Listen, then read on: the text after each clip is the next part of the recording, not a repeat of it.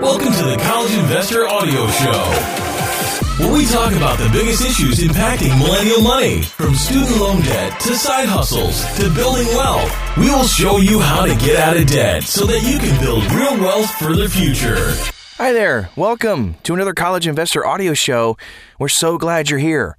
Now, if you're trying to figure out your taxes on your own for the first time, here's one of the most important types of taxes to understand, and it's what we're going to talk about today.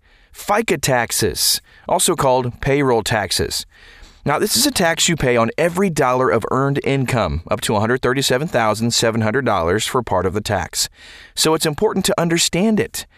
Here's what you need to know about FICA taxes and how they will affect your bottom line. What is FICA? Federal Insurance Contributions Act, FICA taxes, are a type of tax called payroll taxes. They include a Social Security tax and a Medicare tax, which are intended to fund the Social Security and Medicare programs in the United States. FICA taxes are paid in addition to other taxes, such as the federal income tax or your state income tax. Who pays it? Well, by law, FICA tax payments are split between an employer and an employee. Each pays an equal share of the taxes. If you work a typical job where your employer gives you a W-2 at the end of the year, your employer will automatically deduct your share of the FICA taxes from your paycheck. It will send that share directly to the IRS for you. Additionally, your employer will pay its half of the tax directly to the IRS. Self-employed people, including side hustlers, must pay both the employer side and the employee side of the FICA tax. So what is the tax rate? Right now, it's set at 6.2% for Social Security and 1.45% for Medicare. Both the employee and the employer must pay the 6.2% Social Security tax and the 1.45% Medicare tax. So together, the FICA tax is 15.3% of all wages that you earn. The Social Security tax is paid only on the first $137,700 of your income.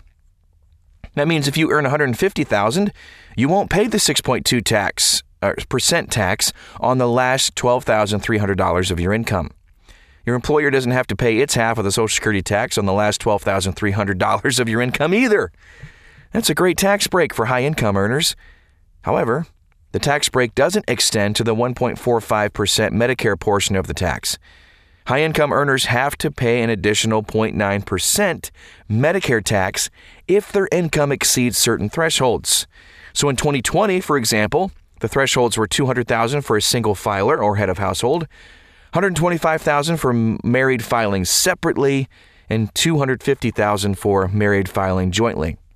Is all income subject to FICA?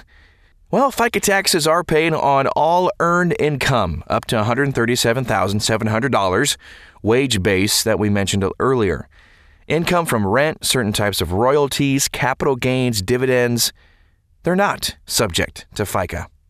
However, you have to pay the tax on all earned income, including your salary, tips, commissions, and anything else that counts as wages. Contributing money to your 401k and other deductions allow you to avoid federal income taxes, but you still have to pay payroll taxes on that wage income. There are only a few ways to avoid paying FICA on wage income. First, you can contribute to an HSA. You can also contribute to a flexible savings account, FSA, for child care, medical care, or both. If you pay legitimate business expenses for a business you own, you don't have to pay FICA taxes for those expenses, of course. And the only other exceptions to this rule include people who earn income in unique circumstances. Some students, especially those working as research assistants or teaching assistants, will not have to pay FICA on their stipends. Likewise, if you work for a foreign employer and you live outside of the U.S., you don't have to pay FICA on that income either. Finally, pastors and other ministers who elect to do so can opt not to pay payroll taxes on their ministry income. So, how do I pay FICA if I'm self-employed? Great question. If you are self-employed, including someone who runs a business on the side, you will need to pay your payroll taxes yourself as part of your quarterly tax estimates. Since self-employed people have to pay both sides of the payroll tax, the FICA tax burden is 15.3% of all income you earn as a self-employed person. On top of that, you'll need to pay your federal and state income taxes. Well, what if I overpaid my FICA taxes? You might ask. Most of the time, overpaying FICA taxes isn't a problem when you have only one employer. However, if you earn $75,000 from your main job and $75,000 from a second job or side business, you could accidentally overpay your FICA taxes. To receive a refund, you will need to claim a refund on line 69 of your 1040.